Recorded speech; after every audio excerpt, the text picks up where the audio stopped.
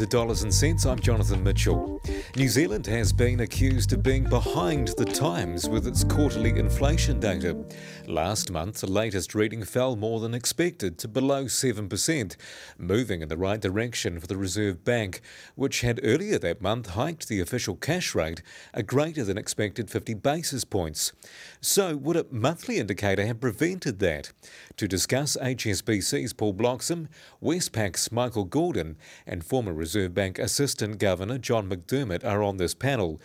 First to you, John. Why is New Zealand a bit of a lone wolf in having quarterly CPI inflation data?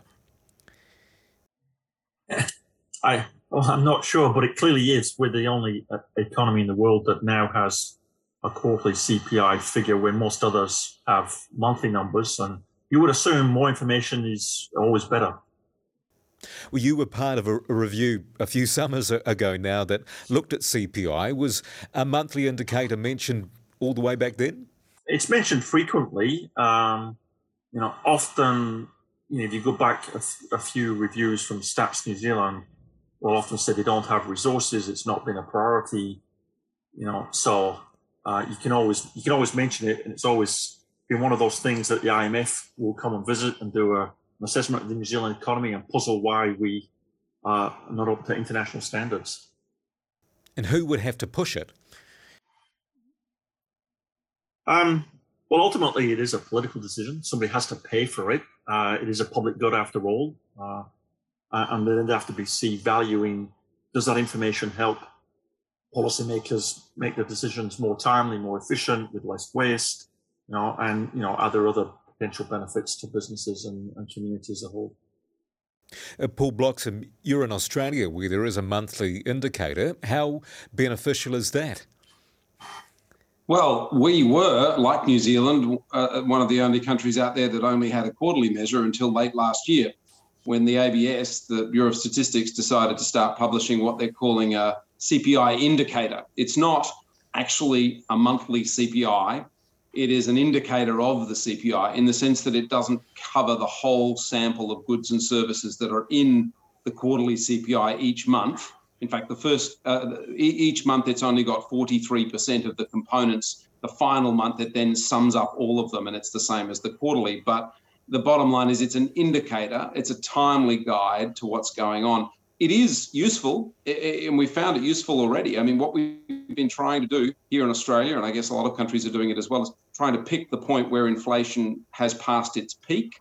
And over the past couple of months, the indicator we got for January and then for February helped us to give a pretty good sense that actually inflation had peaked in the fourth quarter of last year. And then just today, this morning, we got the first quarter print for inflation, and the quarterly measure has peaked. The monthly measure had given us that guidepost already, and so I think it's already a useful indicator for what's going on. But it's not quite a monthly CPI like we've got in a lot of other developed economies. In fact, if you look across the world, most countries have got a monthly CPI. Our two countries are actually quite unusual for having the less timely official indicators.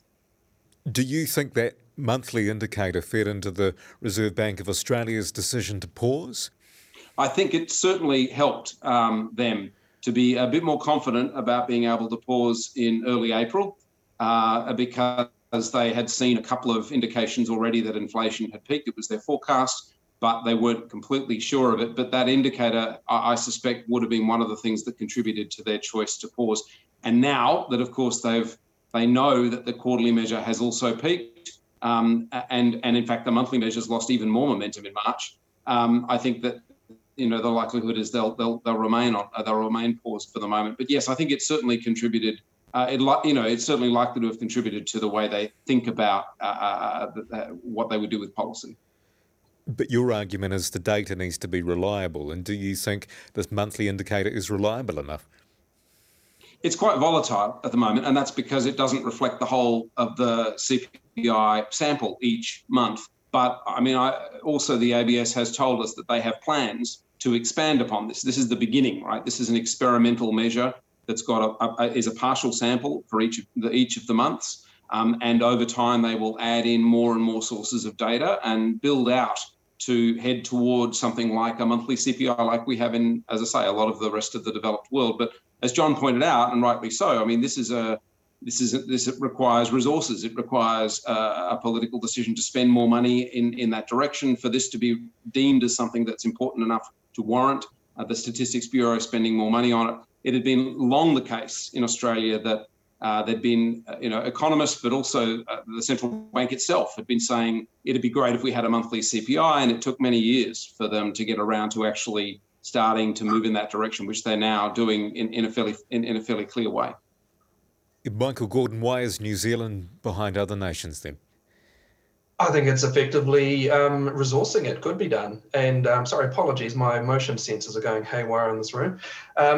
It can be done. And in fact, actually, Paul, correct me if I'm wrong on this, but the Australian monthly CPI, it's really not involving any extra data collection. It's really just releasing what they do collect in a more staggered way. So there are within the CPI some things that are measured monthly, so food, rents, airfares, I think here.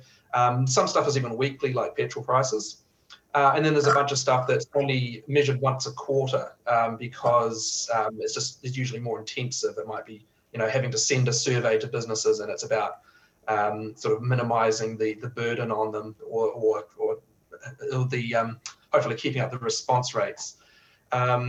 So that happens both here in Australia. Stats had actually a few years back had come up with a proposal to do something like what Australia is doing now. So sort of releasing things in a staggered way. So for instance, within a March quarter, January would only be the monthly stuff, February would be the monthly and quarterly, March would just be monthly stuff, and so on. And the response from, I think, the economist community was there was just not a lot of interest in something that didn't actually have more information and would potentially just be adding noise to the picture. That said, this was at a time when inflation wasn't really doing anything interesting, so you might well get a different response today. But basically, the only obstacle to doing that would probably just be the funding for it. But is there a risk that if it's monthly, you might become too reactive to the numbers?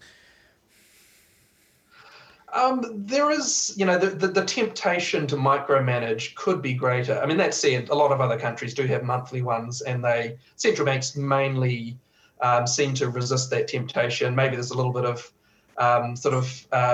flip-flopping from month to month, depending on what those numbers are doing. But generally speaking, it might not be, may not be neither here nor there in the scheme of things. The issue, and I suppose this is where, to make it a debate, you've got to have someone taking the other side. And I'm not going to say, no, we shouldn't have a monthly one, but I think I would maybe challenge how much additional value we'd get out of it. For the Reserve Bank's purposes, monetary policy is really something they have to set today with what conditions are going to be, or they think they're going to be like, a year or two ahead. That's kind of the lag of the impact there. So I guess the question is getting a monthly CPI, so getting more frequent updates on your starting point. Is that going to help them to understand what inflation pressures are like in 2 years' time? It's a fairly long bow to draw. So I think at best you might get a little bit more timeliness in terms of things moving slightly earlier, but it's actually, I think it's really more critical about getting policy right over the course of a cycle rather than whether they make the right decision at any one meeting. Actually, right at the moment, I think that we've really had an indication where a monthly indicator has really helped, because if you're trying to pick the turning point, and that turning point in your indicator is sort of critical as to what policy decision you make, just that little bit more information probably helps you along. And there's no, by getting a monthly CPI or a monthly CPI indicator, you can still choose to focus on the quarterly measures, on the broader measures. You can still choose to average it for 3 months and focus on a 3-month moving average measure of inflation. You can still calculate a trimmed mean, a weighted median, an underlying measure, a core measure, and you can do all those things. In fact, you ought to get a good sense of the pulse of inflation. But I think more information in this regard, at least, is better. I understand that. I always understand the noise argument. I think it's more, you can make more of an argument that the more the central bank speaks, maybe they get to a point where it's more noise than signal. But in terms of data, I think it's still, I would still argue that it's better to have more rather than less. And the important point is, if you're only collecting data on a quarterly basis, occasionally you get rogue numbers. And so now if you get a number that you're not sure about, you have to wait 3 months for clarification. That is a long time in policy making. So, and it's not going to be all the time, but it's one of those things you want to avoid. And if you add monthly incoming information, you get 1 month that's a bit off, you can say, well, not sure about it, I can wait 1 month, that's easy. But waiting 3 months creates the potential for a policy delay that's unwarranted. So that is a problem. And you have to ask, look, what's the cost benefit analysis? How much does this actually really cost? We said it's more resources, and it is, but it isn't that much. We're talking hundreds of thousands. We're not talking millions of dollars. And then we're talking about the consequences for the whole of the nation, decisions for all mortgage holders, businesses, because interest rates are flipped on this, budget decisions are flipped on this. So at a time, and I think Michael might have suggested, look, when inflation was low, nobody cared because the potential benefits just seemed tiny. But right now, I think the benefits are huge, and we should be planning for future times when this really matters. To John's point, I worry more about rogue quarters for activity measures than for prices. If the budget was there, I'd much rather have a monthly GDP than a monthly CPI, and if I had to choose between them. But I guess my point is that, the additional value of them, you get central banks moving slightly earlier, but it's marginal gains. I think if you do a bit of a counterfactual, so you cast your mind back to 2021, we had year to March 2021, inflation here was still 1.5%. It was below the middle of the target range. We got that number published in April 21. By July, so just 3 months later, the Reserve Bank had decided that inflation was a problem and it was time to act. They ended the bond buying program, signaled they were likely to start hiking, would have done it in August and probably would have done 50 points right off the bat, were it not for the Delta lockdown happening on exactly the same day.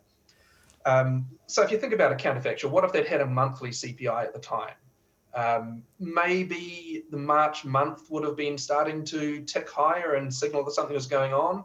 Maybe that would have prompted them to hike in July instead of August.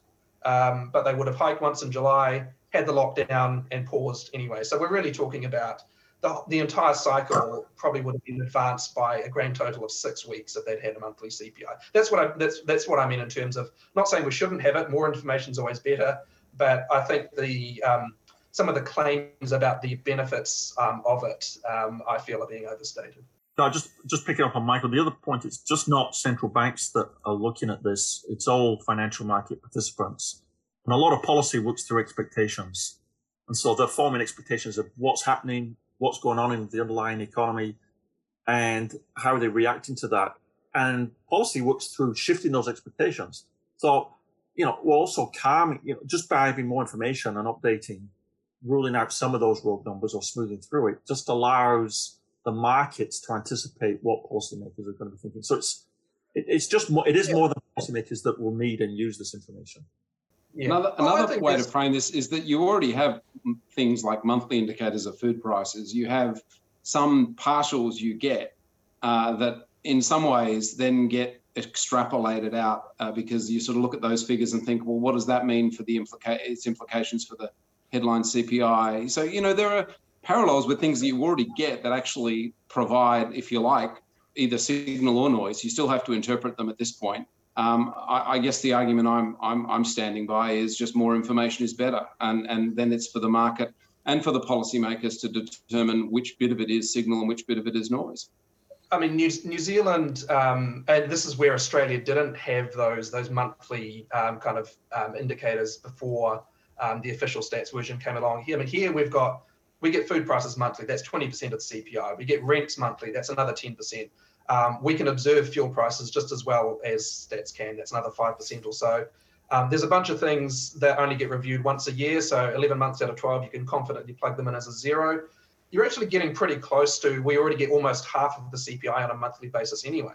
And I think to some degree, it's actually incumbent on folks like me to actually be, updating our forecasts as we go to incorporate that and communicate this idea of, hey, given the information we've been getting, it looks like, the CPI for the March quarter is starting to look more like a 1.3 instead of a 1.5 or something like that. So there's a communication aspect, and it's sort of, we can fill that role. The Reserve Bank's not necessarily going to be filling that role because they're not going to be reporting on how their CPI forecast is revolving every time they get a new piece of information. So there's a little bit of gap in the market. It's always nice to have that stamp of officialness if it's coming from the stats agency or if it's coming from the RB, but it's not like there's a information vacuum going on there. So, Michael, looking at the Reserve Bank's decision it made earlier in April, it was looking at inflation data that date back to January. How helpful was that when it was deciding on the OCR? Well, look, if they'd had a monthly indicator, if they'd had a bit more of a heads up on how that March quarter number was going to turn out, then you could say maybe they would have done a 25-point hike instead of a 50. Look, I mean, to be honest, look, that's a big deal for economists because we like bragging rights. It's a big deal for people in markets who might have millions of dollars riding on any one OCR decision. For the wider economy, it's neither here nor there. What's more important is that they get the general path of interest rates right. Whatever, I mean, right is, I guess, is sometimes defined in terms of whether they meet their inflation target in a reasonable period of time. But, frankly, I'd be less worried about what they did in April than I would be about, whether they get the timing right for when they can start taking the foot off the brake. If there's a risk of I think there is a real risk of them leaving that too late and not being able to avoid a deeper recession. There's also a risk that maybe they haven't done enough. But the last decision for most people is just it's neither here nor there, I think. The other aspect is they're looking at their forecasts. So you can say yes, the March quarter didn't quite live up to what they thought. To be honest, they were padding their forecast anyway because they were sick of getting surprised to the upside. What their real forecast was and what they're setting policy on, I'm not sure it was quite that 7.3 anyway. But they've had other stuff going on in the meantime. They've got this issue of the cyclone rebuild work, going to be several billions of dollars being pumped into the economy. What's the inflationary impact of that? So I actually think that their decision was more weighted towards what they're concerned about this fresh spending, this fresh stimulus coming through in the future, not what prices are doing in the first 3 months of the year. I still stand by this. You would, if you knew more at the time, you can factor it in. Whether you decide to use it, you make a policy decision based on that information or not can be determined based on. It's still better to have more information than less, surely.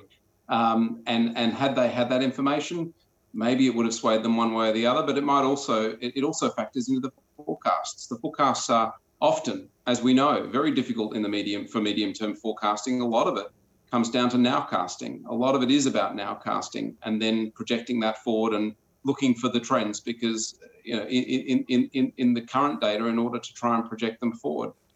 So I still think it would be handy to have just a bit more information. It seems to be global best practice as well. It does seem that most countries have monthly CPIs. So I think the point made earlier that a lot of the information already exists just plays to the point that actually if it already exists, then it might be worth taking a small additional step of summing it together and coming up with a more timely overall read that's appropriately weighted. And John? Yeah, thank you. I think the actual resource cost of doing this is pretty small in the scheme of a large economy. And the benefits will vary over time. Sometimes you won't get much benefit at all. Other times it will be hugely important and it will reduce some of the uncertainty that exists. And I think the other thing is our international reputation matters. It is curious that we're one of the only countries with not an international best practice, and that gets mentioned every time there's an IMF report. and it's an easy problem to solve. Why don't we just solve it?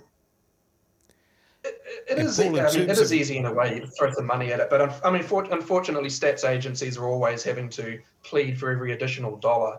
And actually, my understanding is in Australia that they started doing the monthly CPI because the ABS ditched a house price measure, and that sort of freed up some budget for them. So it wasn't happening because of an increase in their budget. They had to make room for it somewhere else. It would be nice if they just got more money to do their job well. But the reality of it is often these trade-offs that get put up to say, well, if you're going to do more of this, what are you going to do less of? Yeah, it's important to prioritise which bits you want to focus on. I think in Australia's case, we've got some very lobby the Minister of Stats, basically. We've got some very good, timely private sector house price indicators, and that's why.